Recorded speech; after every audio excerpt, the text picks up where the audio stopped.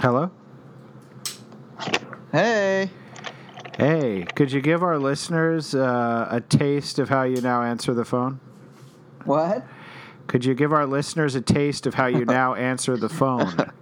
Jell-O pudding! You are now officially 203 years old.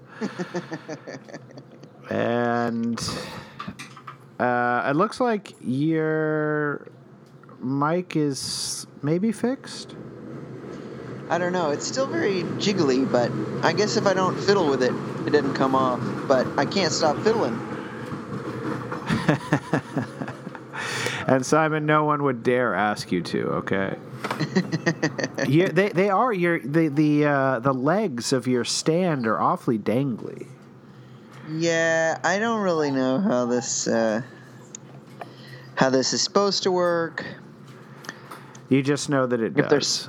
Yeah, exactly. Or what's wrong with it, if anything. But Okay, well, Simon, you want to welcome people back?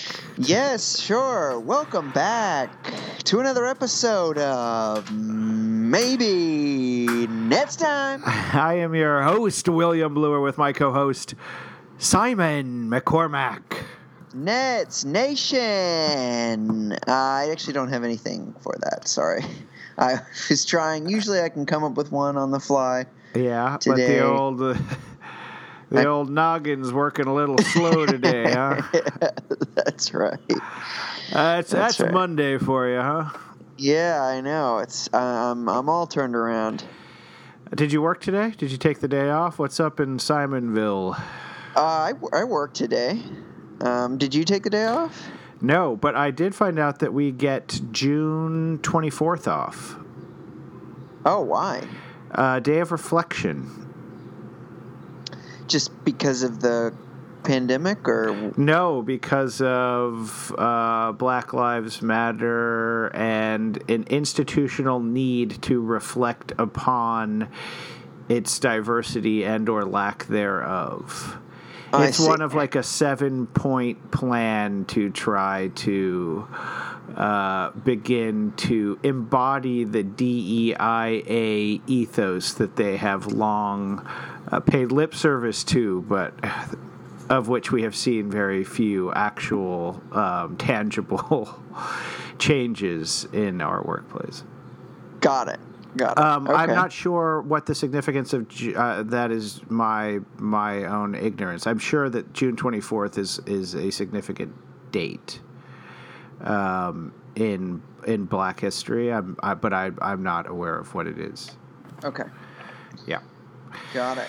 So anyway, that's the next time I'm getting off. You are coming in a little quieter than usual. Okay, that's actually that sounds good. Maybe I just need to pick up my V. Yeah.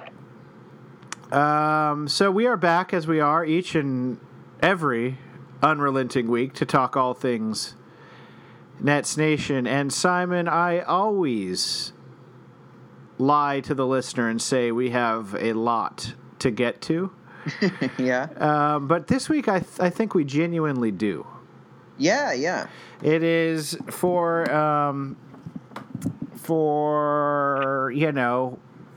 60 to 80 days without any basketball being played. We are managing to come up with quite a lot to talk about, but this week was particularly news-filled.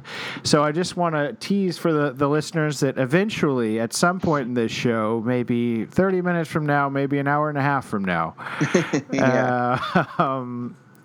we will be heading back to Orlando, and from there to the planet Pandora. Yes, yeah, exactly. Home of the Avatars? Are they called Avatars, or? No, they had some other name. Okay. Maybe the Na'vi? The Na'vi. That sounds right. Our blue friends, the Na'vi. I remember so little of that movie, and I hope we get to discuss it. Yeah, definitely. At length in. But before we get to that, we're going to get to Kyrie's comments. We're going to get to KD's corner. We're going to talk new Nets and old coaches. And Simon, thank God, after weeks of silence from our listeners, we've got a mailbag. Yes, most excitingly. Yes, most excitingly, we have a mailbag to get to your questions to us regarding the Brooklyn Nets. Before we get into the show, Simon, anything you feel you have to get off your chest?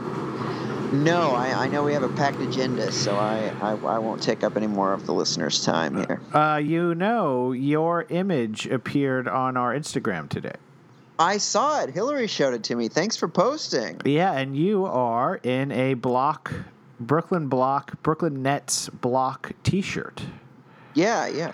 So, listeners out there, even when we're, at events maybe that aren't primarily Nets themed or in any way at all Nets themed, we are still representing the Nets in some small way. So, Simon, let's get to the first matter at hand, the thing that has not only broken Nets Twitter, but has infected NBA Twitter at large. And I think the most neutral way to describe it is Kyrie's comments. Yes, sure, absolutely. Okay, so what happened? What are people talking about? It has been featured on all national NBA podcasts that I have listened to today, which are maybe 2 or 3. But it is sucking up a lot of the oxygen in the NBA room, and it is Kyrie Irving's organizing of a call with various NBA players to express some dissenting voices from the idea of returning to play in Orlando. Yes. There were the latest thing that I've read, there were about 100 players on the phone call. It was organized and hosted by Kyrie Irving, and it was meant to discuss perhaps some of the reasons why this return to play is not such a good idea. Some of the perils of the bubble, the obvious ones that I think anyone can see. Coronavirus is still very much a real thing. Going to a bubble certainly could be, theoretically, it could work out that nobody gets sick there and that it is a virus-free place, but there is certainly no guarantee of that. And in fact, the likelihood of it not being that is quite high. At the very least, it is uncertain how safe it would be from a health perspective. Additionally, players expressed concern that it would take away from the protests that are happening right now, and that sort of needs to be front and center of people's mind and attention. Quality of life. Do players really want to submit to living inside of a bubble in Disney World for 3 months on end? Right. Obviously, a totally legitimate concern. Oh, and I would just add one last thing. Sorry, were you going to say more? Sorry. No, go for it. Just the other thing that seems to be a part of this is a feeling, at least a reported feeling, that many of the non-star players felt like their concerns and opinions were not really taken into account when the Players Association voted on a 28-0 vote with various. I don't exactly know how the union is structured, but various higher ups, your vice presidents like Kyrie and Garrett Temple, for example, all voted unanimously to approve the sort of tentative framework for a return to play, and some of these players, it sounds like that particularly non-stars are wary of feeling like this was a rubber stamp from stars. Right. Great thing to bring up. And so this has gotten a lot of backlash and a lot of people coming out in Kyrie Irving's defense as well. The backlash basically being based largely on the headline that Woj's article appeared with that called him like the disruptor of the NBA and framed it as, Kyrie is sort of this guy going out of his way to stir up shit, basically. And then there has also been a concerted sort of defense that this is a necessary conversation that needs to take place and that Kyrie is merely fostering that dialogue. And then there are a million nuances to this. Simon, what is your just, immediate takeaway from this, or what interests you about this story? Well, so I think that as I was sort of talking to my dad the other day, and I was saying that I would describe David Zirin, the guy who used to write for The Nation. He's a sports writer. You know him. You love him. Yeah. I would describe him as the person that you listen to or read if you want to feel terrible about liking sports. And I would say that this sort of this situation is an example of, like, if you, for me anyway, if I set aside the fact that I'm a fan who would like to see basketball come together and would like to believe that everything will be safe and fine and that players really want to come back and everyone's on the same side, that these are very legitimate the legitimate concerns and things that need to be at the very least raised and ironed out, and I appreciate that they are, I think they're legitimate. I don't know about you, William, but my one feeling against that is just after even 1 year of dealing with Kyrie Irving, it is hard for me to give him the benefit of the doubt and say that his motivations are pure, even if the result of this thing that he's spearheading is a positive one and is a legitimate one. I just don't trust his motives, because we've seen him just have like lofty rhetoric that more or less just is used to justify him wearing a hat during a photo, or doing various like selfish things. So I think he's an imperfect messenger for this. For a necessary message, right? Yes. Yeah. I completely agree with you. I think it's a totally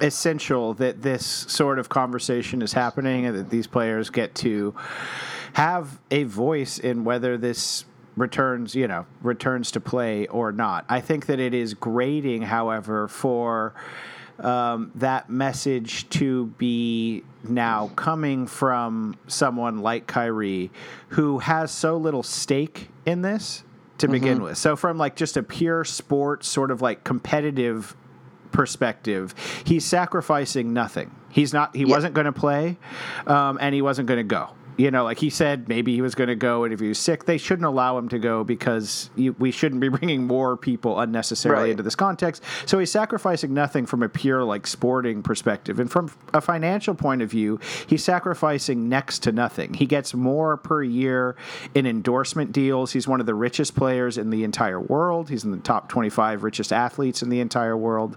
And so when you get to quote unquote lead this, again, totally legitimate resistance to this thing, from a perspective in which basically nothing is on the line for you, it does ring pretty hollow to me.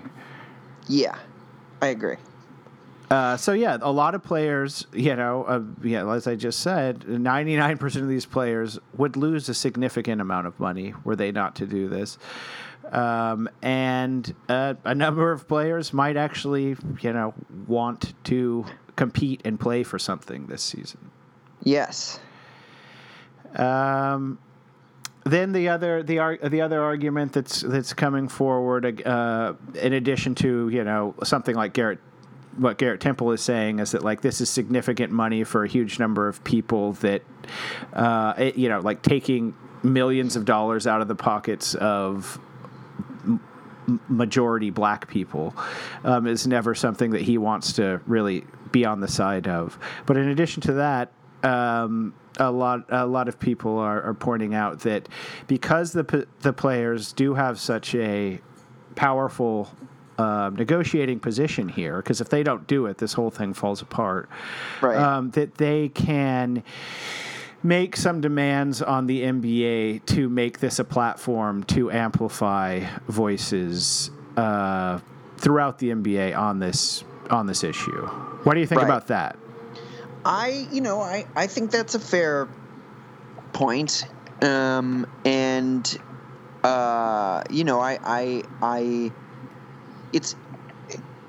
imagine that within the sort of role players, of which Garrett Temple is one, there is a divergence of opinion. Because you could look at it as, okay, the Stars want to play and push this thing through because, one, though they have tons of money, they also stand to lose just, quantitatively more of it because they make more of it. So they would lose more of it. Mm-hmm. And two, that many of them are on teams that have a chance to compete for a championship.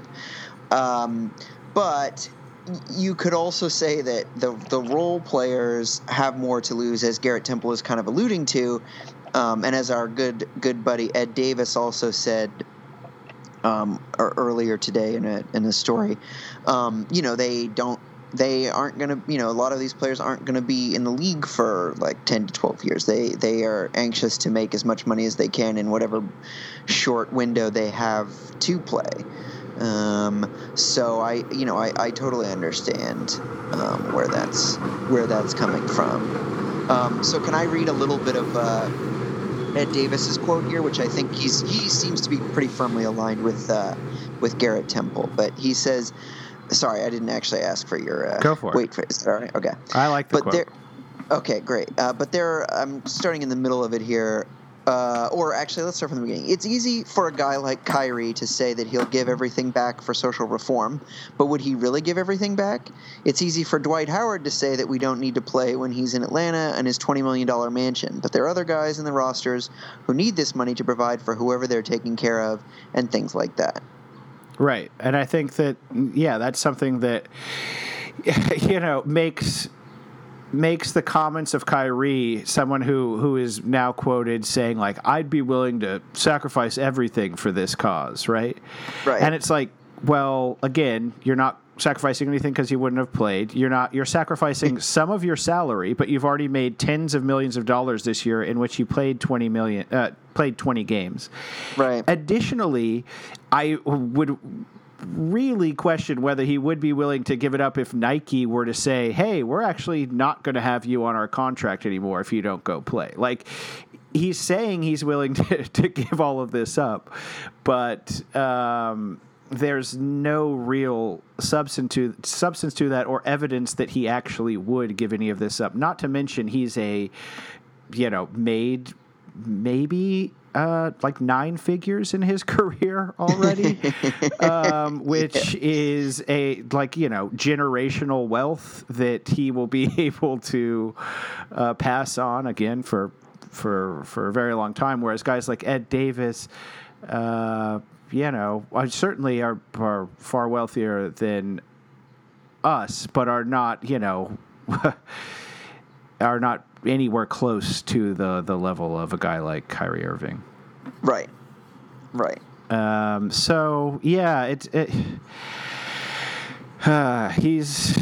He is an imperfect messenger for this, for sure. Yeah. So what do you think? Do you think that there will be enough traction that this could derail things, or do you think this is sort of a blip in the road towards playing? Well, so I think that I think that it may result. So I don't think it's going to derail the season. I think that the players will blink before anything, and it's not totally clear whether there are even enough players right now who would be willing to suspend the season or end the season. But even if there are, I suspect when the Players Association heads go to players and say, look, this is what it would mean. I think a lot of players will buckle, but for better or worse. But I do think that they may be able to wring some concessions, make some things, perhaps like work out clear contract language that talks about ways in which they can uplift, the importance of, defunding or whatever, whatever players want to say about policing and racial justice and all of the sort of social problems that are being brought up in by these protests. And then the other thing, though, that's a little frustrating to me, William, that makes it sort of harder for me to gauge whether this will derail anything or change anything, is that the demands, I have not really seen clear demands. And Woj actually just published a story with Malika Andrews that includes like a very long statement from this coalition that is headed by Kyrie, and I guess Avery Bradley is mentioned in this story, but the demands don't seem clear at all to me. So Yeah, I heard some rumor that part of it would be that they would not want in place of the national anthem. They could get some sort of platform to raise awareness about these social justice issues. Got it. But yeah, it'd be very interesting to see what sort of leverage they have and what they could come up with, and what their platform would be, what their messages would be, what they want to say, and how they could potentially leverage something that will likely have quite a lot of people watching, since people are pretty desperate for this type of content, and how what those messages will be. I mean, I personally, we're still talking about like entrusting a multi-billion-dollar company to promote some sort of radical change, which I would never put too much faith in that being the place where real substantive change is going to come from. But certainly these players are influential enough on their own that this could be a good way for at least their individual voices to promote some pretty good things, I think. Yeah, I agree, and I would fear, were I a player, that a lot of the that owners might be anxious to tell players now, like, oh yeah, no, we'll give you a platform for sure, but once they're in the bubble, once the contracts are signed, and once the games start to roll, then I feel like the power is in like the NBA / owners' hands, and right, the board of governors who are the owners, right, and who Adam Silver is ultimately working for, right. So yeah, well, we will see. I think it also has a lot of implications if they say refuse to go back now for the idea of next season, and are they, if that happens, what are the negotiations going to look like going into next season, when the NBA will have lost the amount of money that they have, and there will be this sort of rift between players and owners in renegotiating this contract, which is already going to have to be renegotiated because of the massive losses that have been incurred this year. Right. So yeah, I mean, it's a complicated, tricky issue. Usually, I feel like my knee-jerk reaction would be to be, on the side of Kyrie. I just really he just rankles me. Yes, I think he does. He does for many people. Yes, I agree. But But yeah, so I think it's fair to say, though, that you and I both are glad that this has been brought up, that there's a good chance that it will make things better than would have been, and that we don't trust Kyrie. Yeah, I think all of those things are very safe to say. All right, Simon, shall we move along? Yeah, sure. The Nets can sign, it looks like, 2 more players to the roster. Yeah. So Adam Schefter wrote an article in which he laid out some intriguing options, right? Yeah. Let's say that one of these 2 positions is just going to Choza. Okay. So we'll think about who the other one is. He put names down like Iman Shumpert, Trey Burke, Tyrone Wallace, but these 2 names, Simon, they leapt off the page. And I have been reeling ever since I read them. 1, former Net Alan Crabb, and 2, former Sean Marks poison pill contract, Tyler Johnson. 2 things I want to mention about these guys. Both of them were often offered poison pill contracts by Sean Marks. Both of them are now not on any team because they are not good at basketball. And this sort of brought up the question, resurrected the question to me, Simon, of how good is Sean Marks? I mean, particularly the Alan Crabb thing, because he fooled the both the Heat and the Trailblazers into taking those contracts, and you could sort of then say, "Oh, brilliant job by Sean Marks." He's giving these contracts that, like, it wasn't going to matter because the Nets were going to be terrible for 4 years, the thinking went. And so salary cap money is not very valuable. And then he got those 2 teams to eat those contracts and suffer. But then it turned out he actually did want Alan Crabb very badly. Right. He wanted to eat his own poison pill. Yeah. The guy is suicidal. Yeah, it's like if you were to, like, secretly lace an enemy's drink with cyanide, and then we're like, that looks like the better glass. I'm gonna try that. Fuck it. Not being poisoned didn't really work out for me. Let's try the poison thing. Right, exactly. I don't want Alan Crabb back. I don't want Tyler Johnson either. Yeah, I don't. I agree with you. I don't want either one. I think it would be absolutely hilarious to have Alan Crabb back, though. Don't you? Yeah, I do. Maybe he and Taurean Prince could form, like, a little cadre of broken dreams. Right. Yes. Yes, exactly. So of Shumpert, Trey Burke, Tyrone Wallace, or any other potential player out there that you're aware of who we could go after, who do you think the Nets should pursue? It's got to be, and I believe this is what Schiffer said as well.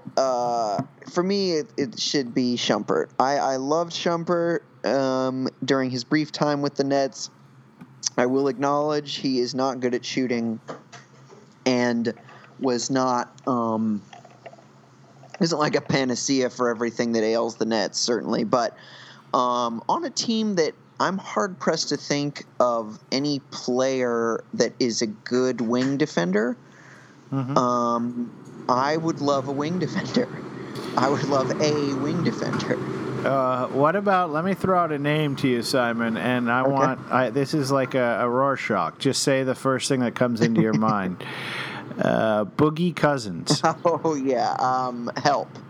Oh, what? I know you love Boogie. I love a Boogie. I'm just so scared of an already toxic locker room getting the toxicity of Boogie Cousins with none of the good parts of Boogie Cousins, which is his ability to play basketball at a very high level. Right. But there's a good chance that the toxicity of our locker room, other than Spencer Dinwiddie, will not be in Orlando. Right. That's true. And what would a Nets locker room look like in 2020 if there weren't a heavy dose of toxicity? It's like how people with Crohn's, they're treating it by giving them ringworm. Because it was like a parasite that like humanity evolved with, and we've just sort of like always had it in our stomachs, and it's apparently like helps reduce allergies and can help with Crohn's and all of these weird new sort of ailments that people didn't have, and some argue that it's because we no longer have like this parasite that we co-evolved with that sort of took care of a lot of these things. Huh. That's sort of like the Nets without a healthy dose of toxicity in the locker room. That is some interesting. Do you mean tapeworm, by the way? Is that what it is, or? Because ringworm, right, is a skin rash, isn't it? Oh yeah. It's the one that you get that like gets in through your foot. It's in feces and it comes in through your feet and then lodges itself in your intestines. Interesting. Okay. So yeah, ringworm. You're right. It's not ringworm. I think it is tapeworm. Something like that. It's some sort of worm. Worm. Got it. Yes, a worm that you would think was parasitic, but is actually quite helpful. But yes, it can help rid you of that mythical thing called allergies. Right. Exactly. Hey, why not? Oh, boy, it's called using your brain, folks. No. QAnon over here. We'll actually get to some allergy talk. In a moment, whether you know it or not, William, I've got an allergy. Yeah, I know exactly what you're talking about. There may be an allergy-free talk. Yeah, exactly. These are really inside jokes here. Yeah. But you people get it, right? You'll get it by hour 3 of this thing. Who would you pick? Would you pick Boogie? I mean, no, I guess. I mean, I love Boogie. Yeah, I think he'd be the best player, but I don't think we're going to get him, and I don't think he would help the Nets tremendously. I mean, I don't think any of these guys are. It's just so hopeless for them right now.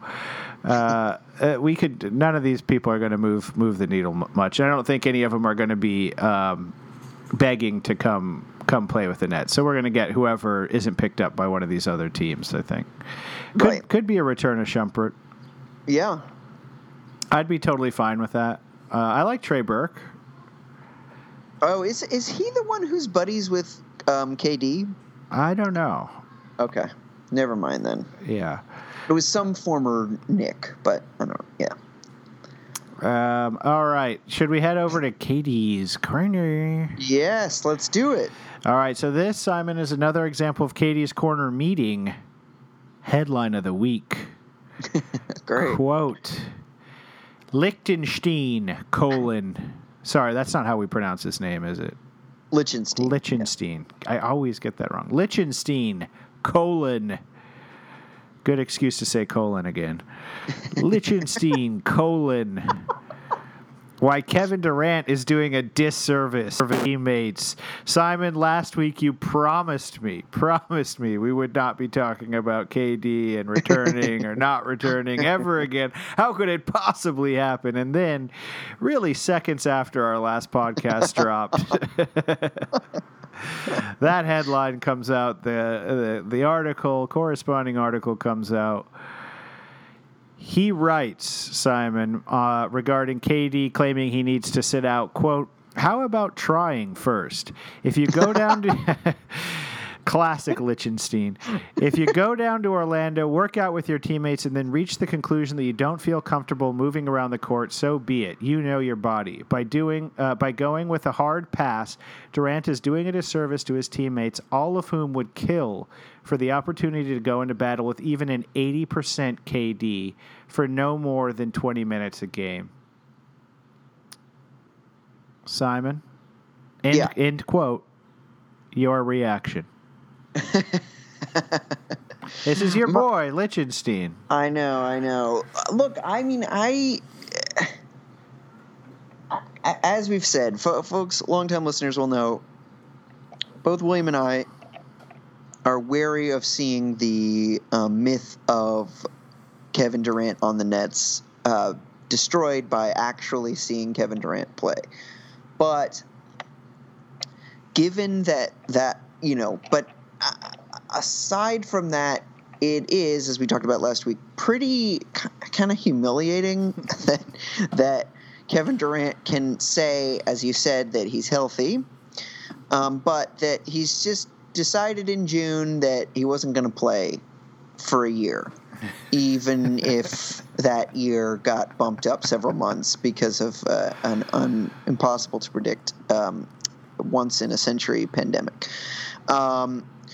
And so I feel, Lichtenstein's pain, I do, as a fan. I would, part of me would really like to see Kevin Durant play and get some idea of how he looks next to the current crop of Nets. But I don't know. What do you think? Yeah, you don't want to be the Skip Bayless type who's screaming at him for not having the competitive spirit of Michael Jordan, and Michael would have come back early from an injury, and if you're really that good, Kevin, get out there and show us you're that good. But I don't think either of us were arguing for him to come back before he was healthy.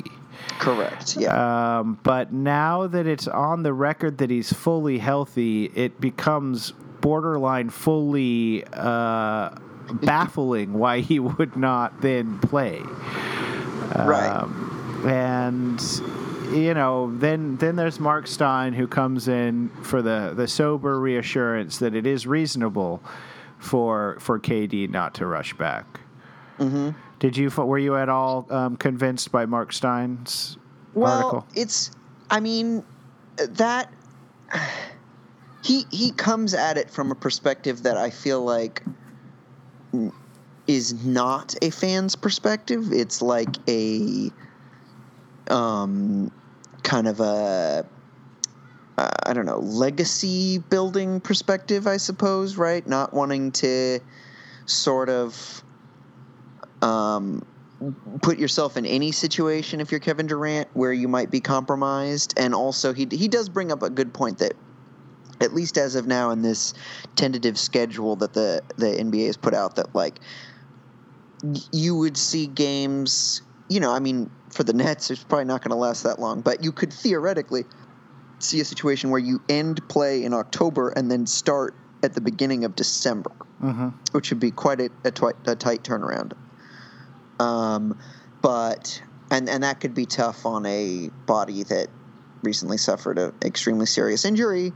But again, as Steve Lichtenstein said, and as you said, like, give it a shot is different than saying, like, you have to do it. No matter what, you have to do it. Because you said you were healthy, you just have to do it. Like, you could just try. Right. Even on a serious minute restriction, like Lichtenstein says, 20 minutes a game. Yeah. Players would he could be a huge boost for the Nets, even if he's not playing big minutes in the playoffs. Right. Plus, it's extremely unlikely that the Nets are going to be playing through to October. Yes, definitely. All right, let's move on to another topic we've talked about an insane number of times at this point. And that is Shams Charania of The Athletic on why Kenny Atkinson was fired.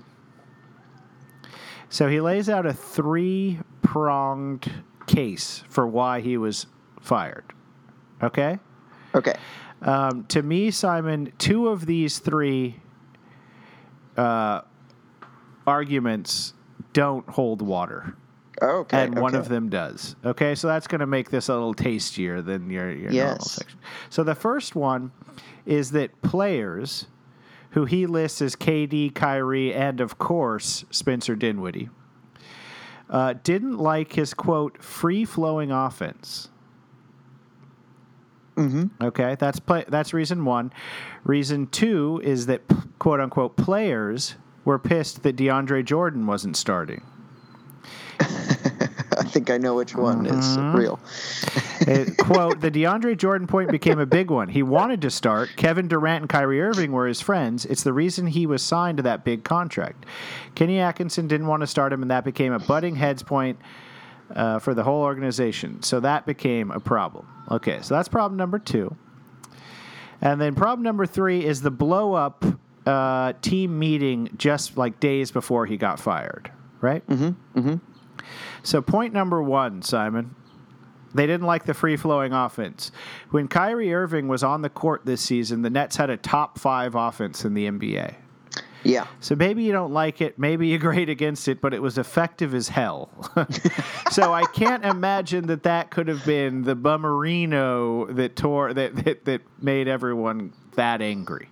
Right, and also Spencer had been playing with it for years. And it was not an issue.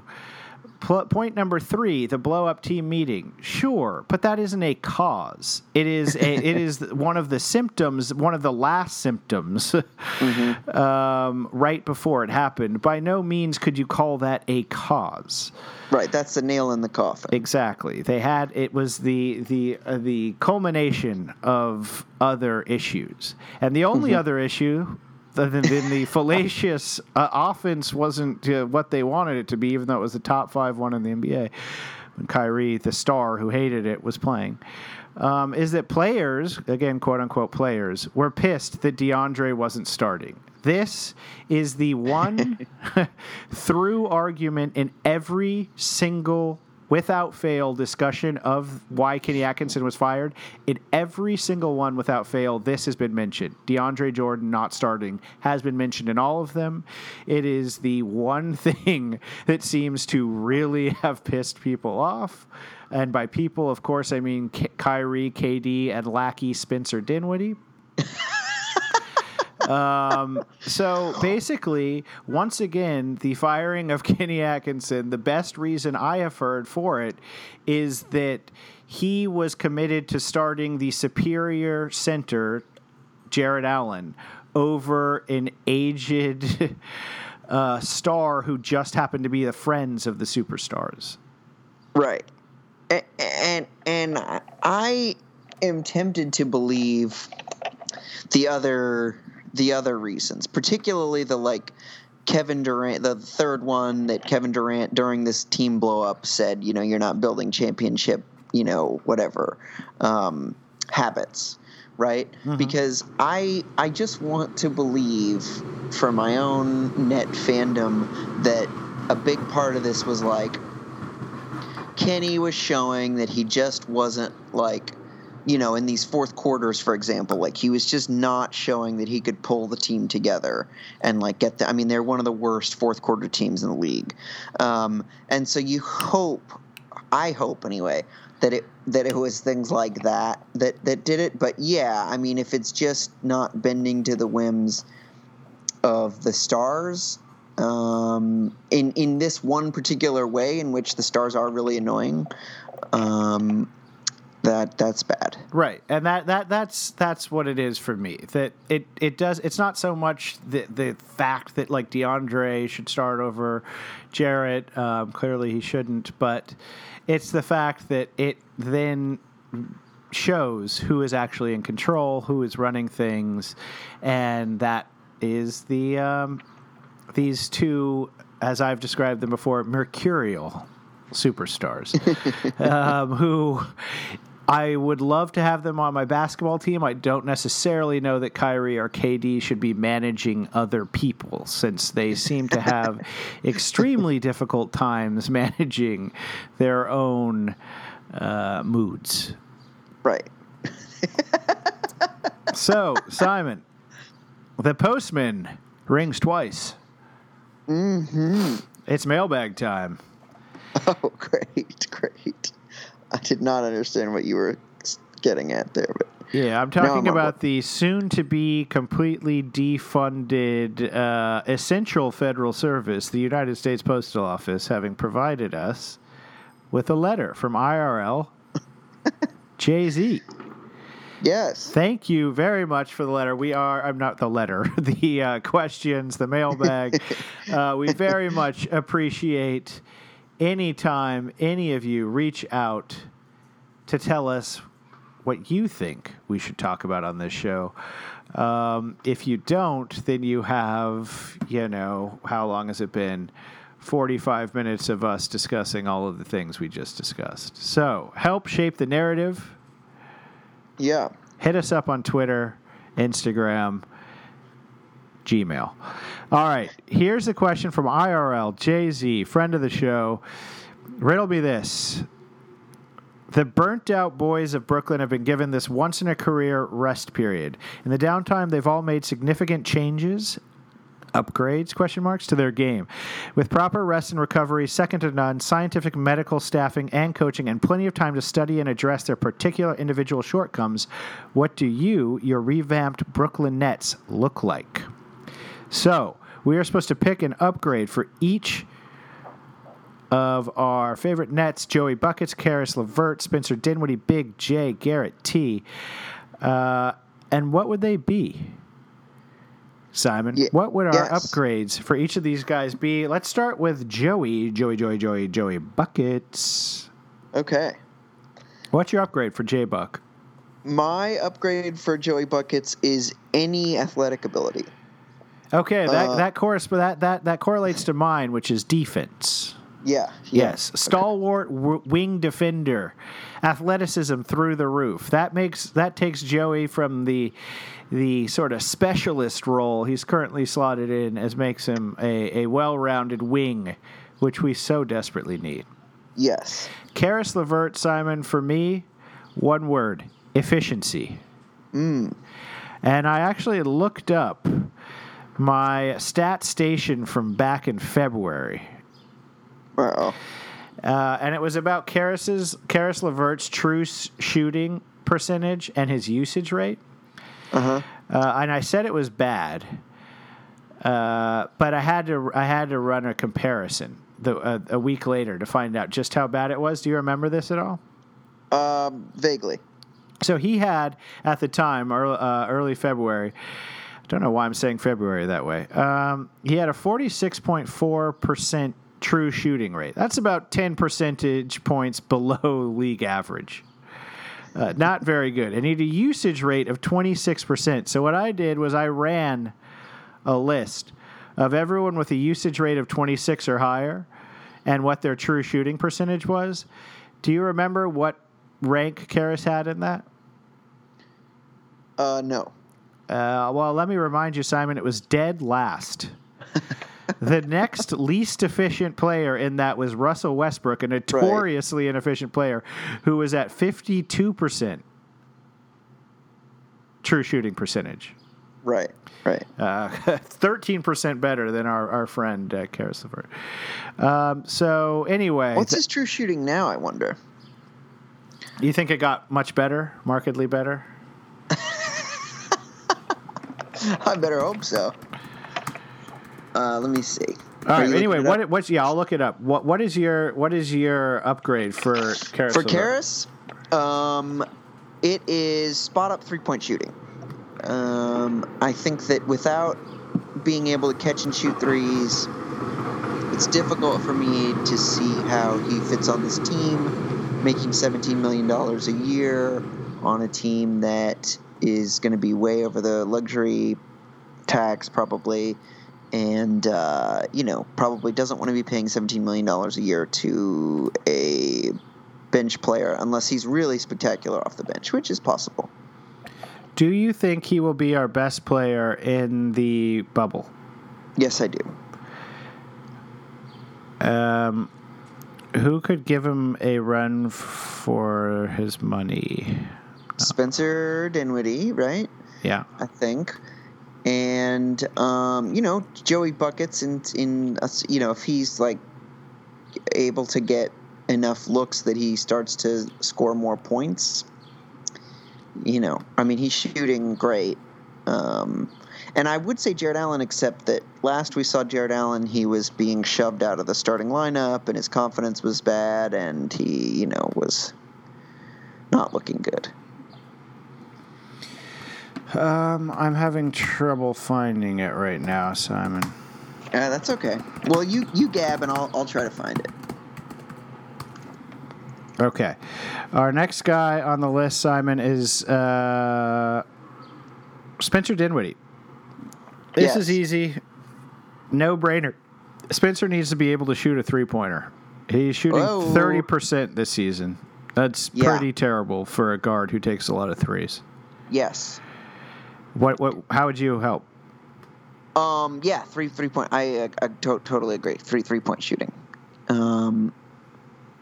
It would be so much better, and it would make his attack that is already good, his attacking the rim, but is already good, much better because people would have to actually honor his three-point shot.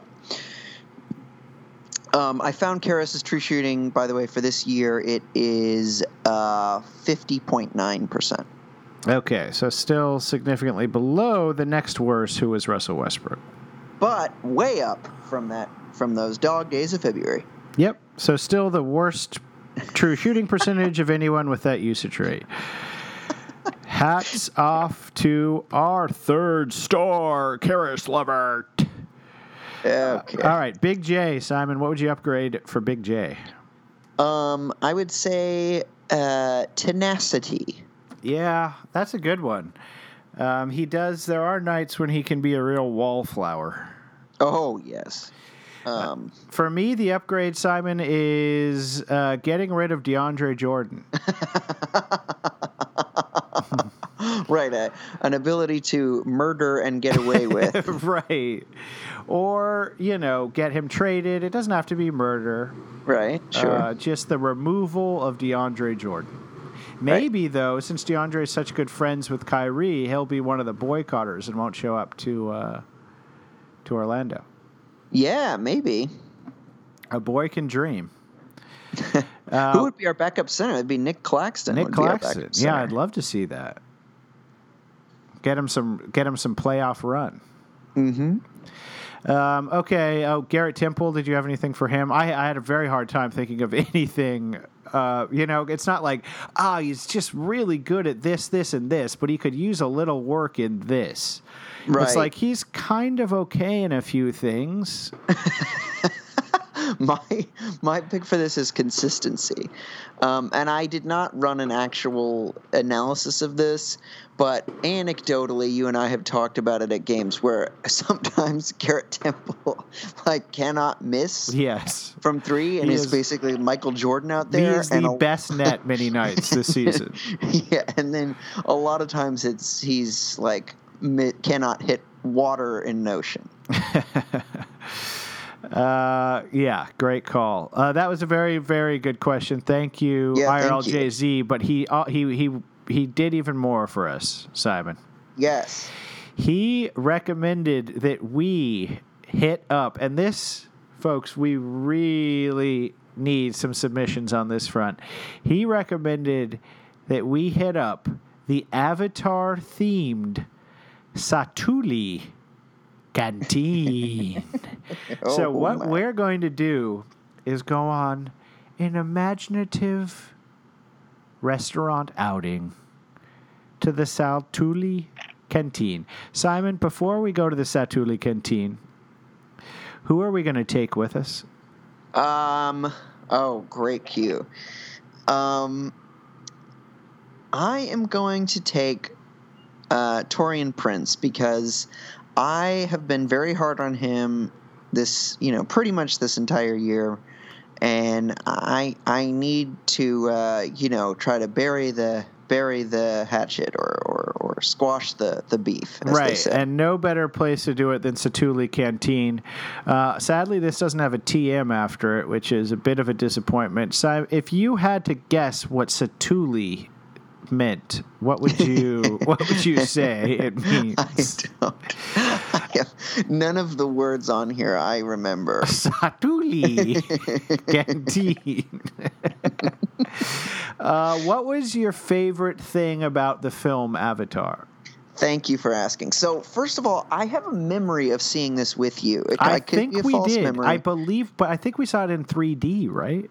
Oh, yeah. I mean, you couldn't see. The whole point of Avatar was that it was in 3D. It Right. wasn't for the great plot about the Na'vi and whatever Satuli is. There's a reason you and I cannot remember a single thing about that movie.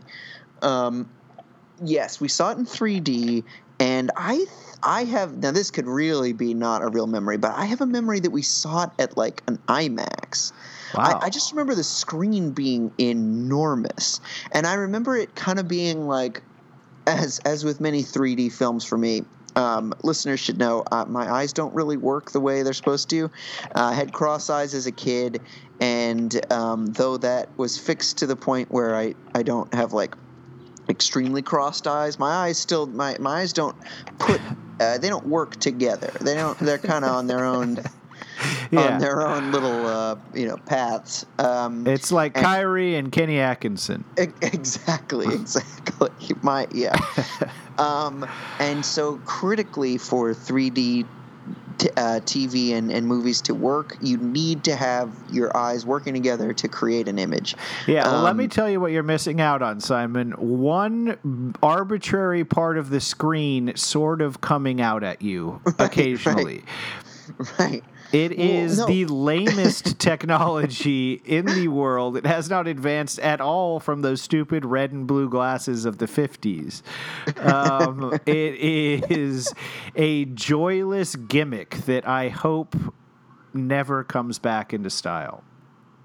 It's very funny. I mean, I always felt like, at least for me, this is true, and I feel like for others, that there's like an emperor has no clothes situation where like everyone, especially like when you're watching it in a theater where everyone is kind of like, ooh, oh, and you don't want to be the only idiot not going, ooh, oh, because It means your eyes don't work and you can't see anything. So you're like, oh, ooh, that was a blue guy. I think he came out at me. Right. But really, it's all like a staged thing, and they're just seeing how manipulable human beings are. Right, exactly. It's a psychological experiment. Okay, can I tell you who I'm taking with us to the Satuli Canteen? Yes. Part of Disney's Animal Kingdom Park Dining? Yes. I'm going to take, because I feel like when he asked how we'd upgrade Garrett T., I feel like it's the first time I've bothered to think about Garrett T in a really long time. So I'm taking Garrett T with us. Great. All right. Can we head to the drink station first? Sure. I got to say, this podcast, I've worked up a thirst. Yeah. A thirst that can only be slaked by a cocktail menu consisting of 0 cocktails, because it's another one of the goddamn beer and wine only restaurants at Epcot. Correctamundo. Okay, so what are you going for in this dressed up beer and wine menu? I'm going to get the Dreamwalker Sangria with refreshing white sangria with a hint of blue Caraco. Curacao. Thank you. What is that? Basically disgustingly sweet blue crap. I mean, honestly, I do say to that. No, I know. I mean, I pretty much am down with anything that is covered that never found in nature color blue. Yeah, right. Like I love a blue raspberry Jolly Rancher. Definitely. But icy, anything that radiantly blue, I'm into in terms of food. Yeah. Definitely something that were we to go there, I would want to get in on. Let's see. I guess I'm going to go with the Hawks Grog Ale. Okay. Fruity hops with notes of apricot and peach. Why do you want that? Grog is a funny word. Yes, it is. Yes, definitely. I don't know. I don't think I have a better reason than that. Yeah, no, I understand. Are these things on here? Are these like companies? Is Hawks like a brewery, or is this another Avatar thing that we don't because remember? part of it does feel very much like it's from Moara High Country. That sounds like it's going to be from Avatar. Or Banshee Chardonnay. But Organic Blonde Ale or I4 IPA. I4, come on. That sounds like a tax form. Or a highway. Or a highway in Orlando, fucking Florida. Right, which is a weird. Yeah. Anyway, yeah. So yeah, it is an interesting mix of sort of like last week's where it was T-Rex paw pudding versus mozzarella stick. Right. Yes. So yes. yeah, a fun admixture of the two things again. But this menu. One is, if you really broke it down, there are 8 things on this menu. Yeah, you've got to break it down pretty fucking thin, buddy, to get it. But yeah. This drink menu looks like it has dozens of things, but really you realize that they just list different sizes of things to make it look like a more robust menu than it really is. Can I ask you, William, if you are going to get a glowing Una Delta seed? Unidelta? Glowing Una Delta seed. Bring the Pandoran experience back with you with a bioluminescent glow cube for your drink. Hell yes. That sounds fucking amazing. I personally have never consumed anything out of a bioluminescent glow cube. No. But if there's one thing for me that sort of epitomizes and embodies the Pandoran experience, it would be that glow cube. Definitely. What about a Dasani trademark bottled water? To help wash down some of the sickly sweet drinks you're drinking. If folks are going to this place, to the Magic Kingdom, where dreams become reality, and getting a $5 smart water or a Dasani water, you are an idiot. Okay? I don't. Yeah. Would you ever consider getting a hot cocoa? Yes, I mean I love hot cocoa, but they don't dress it up enough here. But right, I mean there's so many good options. I mean I can't remember anything about Avatar, but surely they have a volcano or something. Yeah, and there's monsters and stuff in it, I think. Right. Yeah. Chips. You could name the marshmallows after something funny from the movie. Good. Yes, great. Exactly. The other fun beverage, just because again this menu is so scant that we need to sort of. Milk it any place we can find it. I've got nipples, Greg. Can you milk me? Is the you're putting in your own sound bites? Yeah, that's the Pandoran Sunrise with a Navi Flute Cup.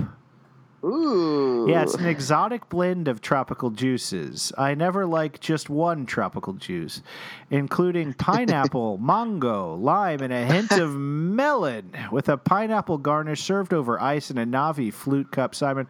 That'll set you back $12.49. Does that have any alcohol in it, or is it just a series of... It's an exotic blend of tropical juices. I guess tropical the cup juices is a proper noun apparently because it is capitalized.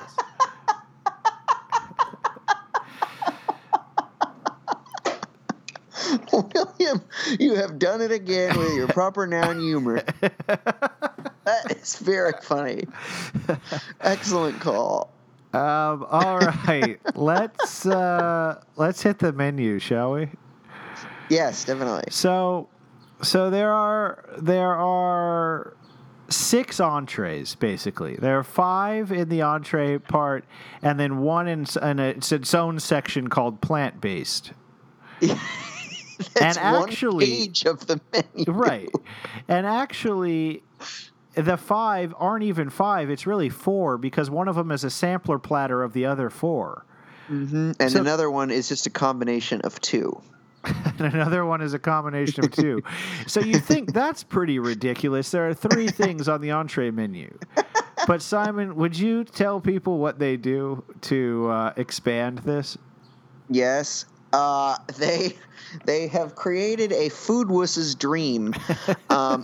It's full of menu after menu, like completely separate menus for... You have first of all, a very lengthy allergy disclaimer that would make even the most cautious lawyer blush.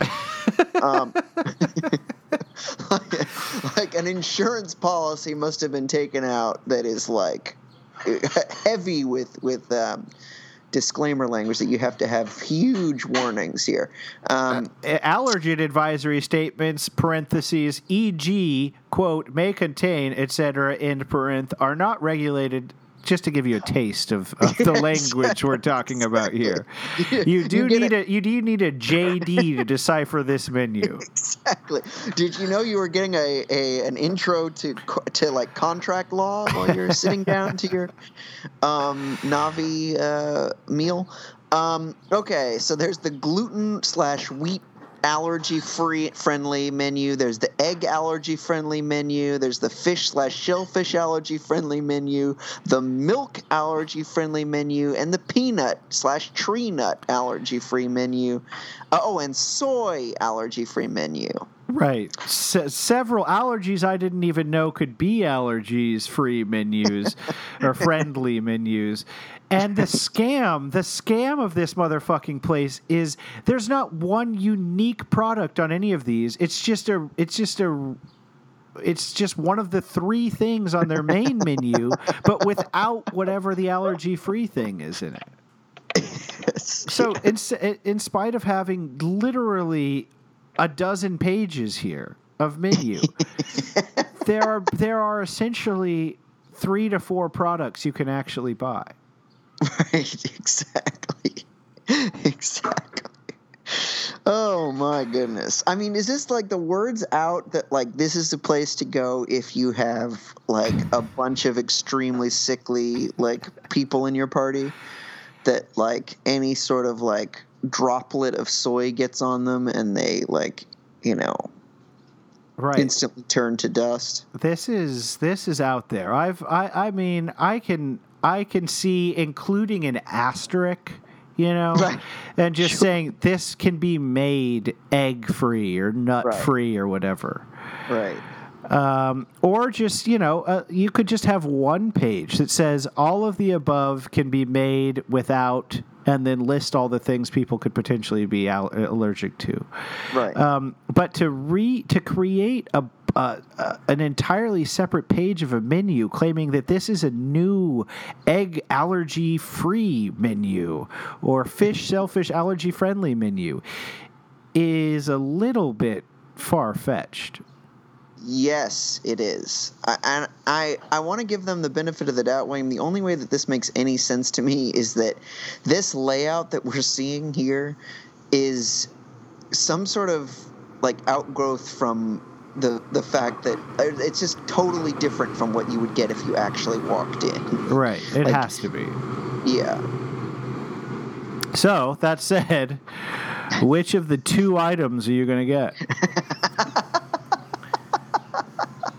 I'm going to get the combination bowl, grilled beef and chicken, which is slow roasted, sliced grilled beef, marinated in a blend of garlic, herbs, red pepper spice, and red wine vinegar, and enough shellfish to kill you. No, paired with wood grilled chicken thighs, marinated in garlic and olive oil, topped with crunchy vegetable capital letters slaw, and TM. and boba TM. They've copyrighted slaw, and boba balls. I don't assume that is A boba. It has to be a Avatar thing. character or something. Yeah. Oh no, Oh, it probably a is? food. No, probably a food. Yeah, food they eat. Food maybe plays a bigger role in this film than I remember. Yeah, no kidding. Hillary has informed me that boba balls are what's in boba tea, Oh, okay. which really raises more questions than it answers. Bubble tea. Sorry. Why are you Bubble tea. having boba balls with your grilled beef and chicken? I don't know. And then you get your choice of base and sauce. And William, I've poured over these 12 pages of menu, and I cannot find any of the bases or sauces. Can you? No, but these two are proper nouns.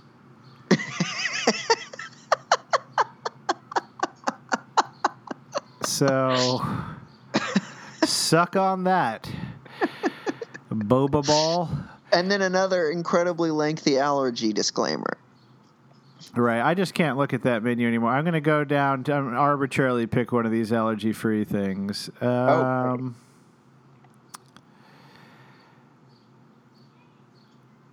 about I'll do the Simon. The kids menu honestly sounds quite a bit better. I'll get the soy allergy friendly from the soy allergy friendly. The slow roasted. Oh, that's just what you got. Jesus Christ! Of course, it's what you got. There's nothing else to get. You've put me in a corner. There are 3 things on the menu, Simon. There's the chicken. There's the beef, both of which you got in yours, and then there's this goddamn shrimp bowl. So I guess I'm getting the shrimp bowl. Chili garlic shrimp bowl. Shrimp tossed in a chili garlic sauce, served with your choice of capital B base and capital S sauce. Or I could have gotten the plant-based. Sorry, the chili spice crispy fried tofu bowl. Yeah, that sounds tofu. all right. Yeah, comes with your boba balls. Yeah. I've never had boba balls outside of bubble tea. Yeah, I think maybe one time I've tried that sort of tea, but I don't like those balls. Yeah, it's a weird experience. I feel like you should either be drinking or eating, and this combines both. All right, should we head to desserts? Berry. Berry, yes, Desserts, definitely. Quote, berry. Do you think this restaurant / whatever part of the park that deals with Avatar has like a lengthy plot description? Because I can't imagine people remember this thing well enough I to have think you any will have idea. had to go through enough Avatar-themed hurdles to get to this Right. god-awful allergy-friendly station that that you would have some idea what this fucking, in quotes, berry is. But why is it in quotes? They don't put any of the other words from this thing in quotes. They don't understand anything. Like Satu Lee is not in quotes. Why is berry? And the reason why we're doing this weird pronunciations, it BER''RI. I don't know. I'm sure this is a major plot point for you Avatar fans out there. I apologize for massacring the pronunciation, but the best I can do is desserts. Berry. What 2 are you getting? What one of the 2? So it's always fun when you go out with friends and you're ordering dessert. You know, it's a decadent evening if you're ordering dessert. For everyone to get something different, maybe, hey, maybe can I try a bite of yours, et cetera, et cetera. We're there, Simon, me, Torian Prince, and Garrett Temple. We all want to do that, right? We're all hankering for our own, a dessert that express our unique snowflake selves. Right. We can't do that here. There's going to be minimum 50% of the table is going to be ordering the same thing. Yes. Because there are 2 desserts here. Simon, I will let you choose first. Thank you, because I do not want the other one. I'll have the chocolate cake. chocolate cake with a crunchy cookie layer and banana cream topping. Oh, are you a banana cream fan? Well, I can be. I don't know. It's kind of a weird. It's like you were with eggs a long time ago, where you're enticed by it. Right. I'm not sure that I've ever liked it, but I'm excited. I know it's often served with a vanilla wafer. Yes, I used to love vanilla wafers. I probably haven't had a vanilla wafer in 20 years. Same. I do remember maybe my last experience with the vanilla wafer. It was sort of like the Pringles thing, where once you pop, you can't stop. Once you nil, you can't kill my desire to keep eating all of the Nilla wafers in this thing, because I pretty much finished off an entire box. They're like the saltine of cookies, though. There is very little to recommend them. They're not overly sweet, if I recall. They're sort of bland. They don't have a good texture. They have no flair. There's not like a sprinkle or a chocolate topping. It's just a sort of bland, kind of like a dusty, ashy cookie.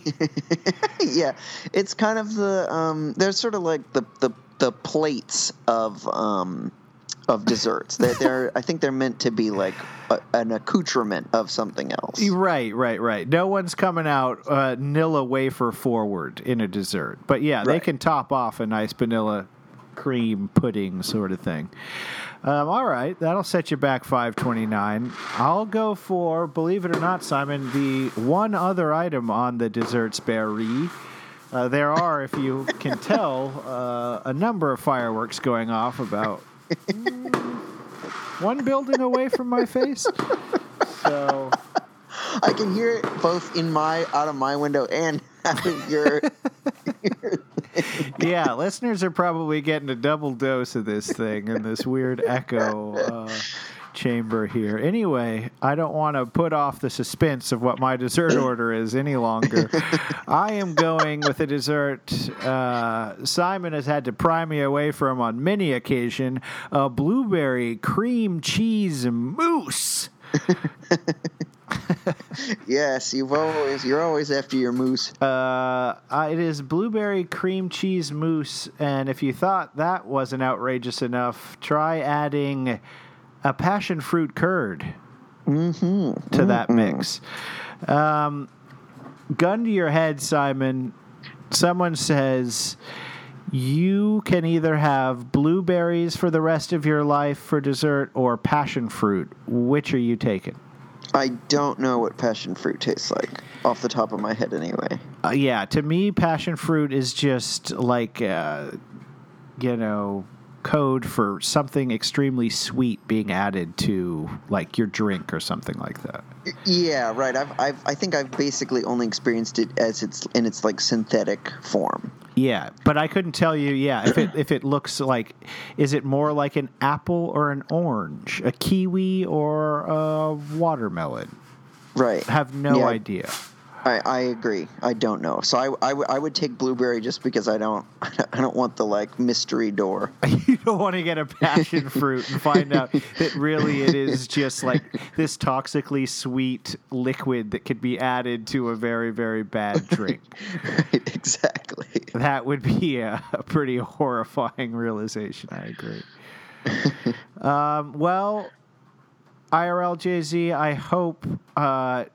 let us know what you would get here. I mean, we have literally exhausted the entire menu in this brief conversation of it, but we'd love to hear what you would get. And other listeners, let us know if you've ever been to the Satu'li Cafe or Canteen. Yeah. If you have any insight into what Berry is or what the meaning of Satu'li, we would be thrilled to hear about it. And for next week, Simon, would you let people know where they can submit potential Nets questions and or menu ideas?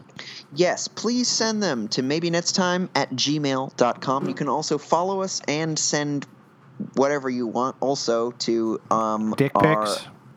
What? Dick pics? Yeah, whatever you want, truly. I mean, nothing, violent, hopefully. Yeah. But yeah, tasteful, something tasteful. As long as it's consensual, please send it to maybenexttime@gmail.com or Twitter, Facebook, and Instagram at Maybe Next Time. Please, oh my God, these fireworks! This is the grand finale here, folks. Yeah. This is just the right time because we are gonna go ahead and see ya next time. I was tired of my lady. We'd been together too long, like a worn-out recording of a favorite song. So while she lay there sleeping, I read the paper in bed, and in the personal columns there was this letter I read. If you like pina colada,